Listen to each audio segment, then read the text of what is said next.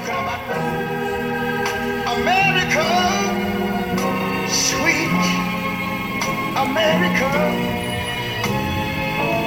You know, God done shed his grace on thee.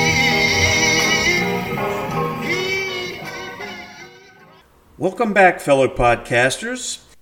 It's time for another episode of Jeff Fry, an American conservative. You know, it really ceases to amaze me sometimes that when we're not watching our guard all the time, and frankly, we don't always feel that we have to in certain areas, we get caught up from behind. And this is exactly what is happening with our education system here in our country. Now, as you all know, recently, we keep talking about this critical race theory that's being bantered about in our school systems, and hateful, teaching hate and racism, and it's not being accepted. And the Mama Bear Revolution has been fighting that quite handily. And in fact, over the last 2 years, I've had 3 episodes of my podcast which have at least gone in some level of this critical race theory. For those out there that would like to go back and refresh, because I do believe they're informative, that would be my episodes 11, 18, and number 40. But now when we start getting into this whole education thing, and we have parents that are actually looking at curriculums and books that are their children are being forced to read, we come across the newest venture out there. And I don't believe that it's one that too many of you have heard about, and yet it's been around for about 9 years. So what is it? Well, it goes by the initials S-E-L. S-E-L, which stands for Social Emotional Learning. And what exactly is this Social Emotional Learning, or SEL? Well, by definition, and I'm reading, it's the vital framework through which people of all ages acquire skills in working towards their own unique goals, comprehending and managing their emotions, nurturing positive relationships, making informed choices, and feeling and exhibiting empathy. Learning, social emotional learning, provides students and young people with the abilities required to succeed in both life, within their school, and beyond. And of course, the way it's always done, these nice fancy words make it sound all nice and hunky-dory.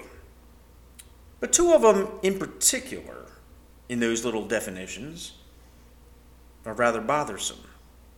One of which is making informed choices. Choices, it says. Okay. Whose choices? Parents' choices? Children's choices? Or the choices that our school system has adopted to push onto your children? How about choices like gender affiliation? The other being exhibiting empathy.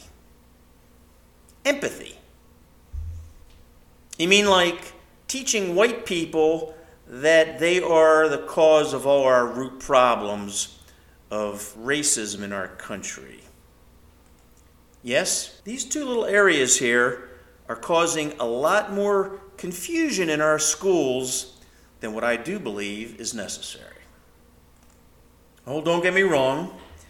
They contend that this social and emotional learning provides a positive foundation where students can learn about themselves and others in a safe, nurturing school environment. That ought to piss you off right then and there, because they won't let you learn that at home. They need that to be taught in a school environment which is away from the parents. And they'll tell you that they tackle subjects such as diversity, self-image, and responsibility. Now, I want you to guess on the age grouping that this social emotional learning is being taught to our kids. It's not high school. It's not even middle school. It actually starts in preschool. That's right. As early as age 4. Kids can't even read yet. They're being shown pictures in books and things. Age 4. Our preschool and elementary is the prime grounds where this SEL is being taught. I believe I heard it recently that we're ranked, the United States I should say, is ranked like 26th in the world community as far as our education of our students. And around here, naturally, critics of our public school system, we complain that our schools are failing to teach our kids. And it's alarming that our students lag academically, which or about 1/3 of our high school graduates aren't even prepared for college. And that it's pathetic that most students test very poorly in areas such as geography and civics, reading and math. That's right. We're not even teaching those kind of things anymore. At least the teaching that we are doing is putting us 26th in the world community. Instead, we're teaching children how to feel and their awareness, not how to add. As you can imagine, over the last few years, more and more schools are adopting a very progressive curriculum. In fact, it's called an all-for-all strategic plan. And this all-for-all plan is really to put it towards racial equity, not equality. We talked about that in a prior podcast as well. We're talking about equity, meaning everybody gets the same results. So what's happening is if you have children who can't learn as well, it's not fair to differentiate them from children who may be excelling in a certain area. You have to keep them all together, and you have to give them curriculum they all can do collectively. Therefore, we have an equity, all the same. And under this all-for-all plan, children in kindergarten are expected to become racially conscious, and they're also forced to examine their white privilege. We're talking kids that are 4 and 5 years of age having to talk about racial equity. Where are we going with this? We're asking our children how they feel about their skin color. The bottom line is, this social emotional learning is teaching our kids to feel and not to think. Now look, feelings, they're not bad or dangerous or anything like that, but they have to be included with what is right and what is wrong. And those are confusing issues, especially at this early age. And you wonder why it turns it into a chaos, because kids can't really figure this out. Now, I mentioned that it's been being done since around 2012. And actually, this social emotional learning is being interwoven into the Common Core state standards around our country. In fact, back in 2018, we have federal, state, and local governments that invested more than $30 billion a year to implement this SEL training in the kindergarten through 12th grade public schools. And isn't it ironic that they're spending all of this money, all of this effort on teaching these kids how to come into comfort with the way they feel, as opposed to learning history and math. And yet all we hear about is how much more the education system needs, dollar-wise, in order to be able to compete in the international marketplace. You know, the piss of all this is that, be it critical race theory or now this social environmental learning, we may still have not heard a whole lot about this, except that during the pandemic, and I hate that. When are we going to stop calling it the pandemic? Right now, it's just like the flu. Why don't we just go back to call it the COVID flu or something? Get away from that pandemic stuff. Nonetheless, if it hadn't been for that shutdown as a result of the pandemic, the at-home school learning would not have been being taught, And frankly, parents would not have been able to be seeing or hearing what was being taught through those little Zoom classes. Well, as a result of it, and as a result of a lot of parents being pretty pissed off what they were seeing and hearing, they started questioning things. And they started asking for curriculums. And lo and behold, they start uncovering these little skins of the onion, so to speak.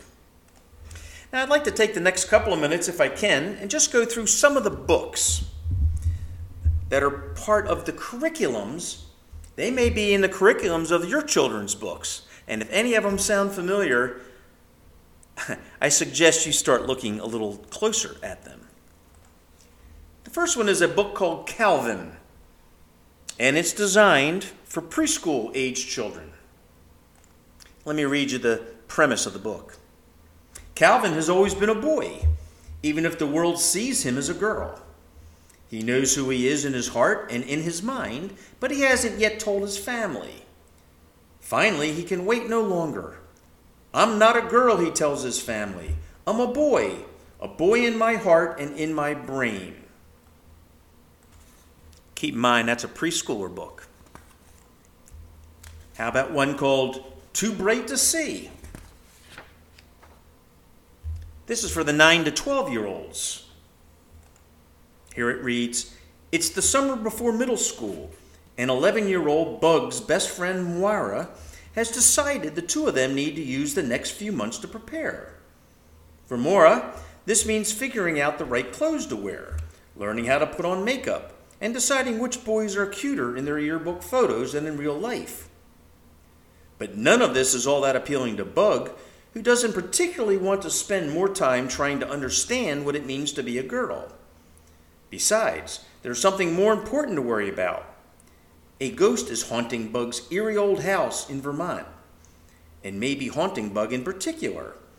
As Bug begins to untangle the mystery of who this ghost is and what they're trying to say, an altogether different truth comes to light. Bug is transgender. How about one called Sparkle Boy? Casey loves to play with his blocks, puzzles, and dump truck, and he also loves things that sparkle, shimmer, and glitter. When his older sister Jessie shows off her new shimmery skirt, Casey wants to wear a shimmery skirt too. When Jessie comes home from a party with glittery nails, Casey wants glittery nails too. And when Abuelita visits wearing an armful of sparkly bracelets, Casey gets one to wear, just like Jessie. The adults in Casey's life embrace his interest, but Jessie isn't so sure. Boys aren't supposed to wear sparkly, shimmery, glittery things. Then, when older boys at the library tease Casey for wearing girl things, Jessie realizes that Casey has the right to be himself and wear whatever he wants.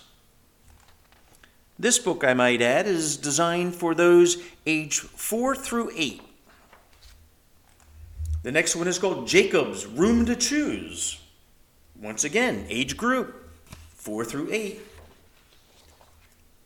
When Jacob goes to the boys' bathroom, he is chased out because the boys think he looks like a girl because of how he's dressed. His classmate Sophie has a similar experience when she tries to go to the girls' bathroom. When their teacher finds out what happened, Jacob and Sophie, with the support of the administration, lead change at their school as everyone discovers the many forms of gender expression and how to treat each other with respect.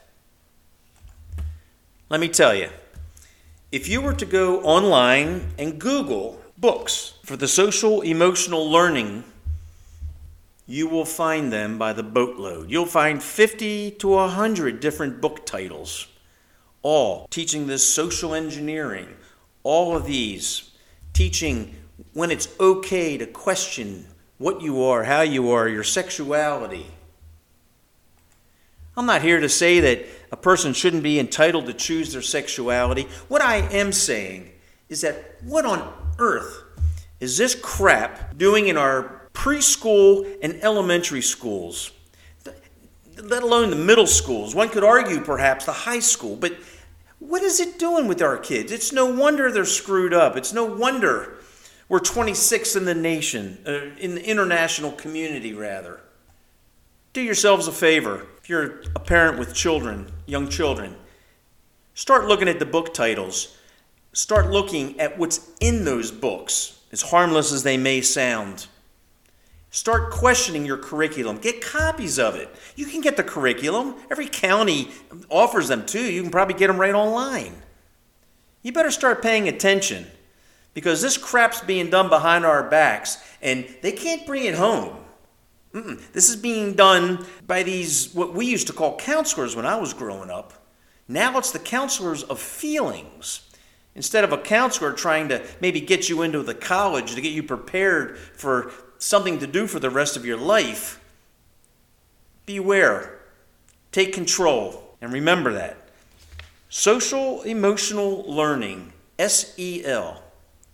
Check it out. I want to thank you for once again tuning into my episodes. I am Jeff Fry, an American conservative. I'll be back next week with more to talk about. In the meantime, keep us, U.S., the United States, in mind. Thank you.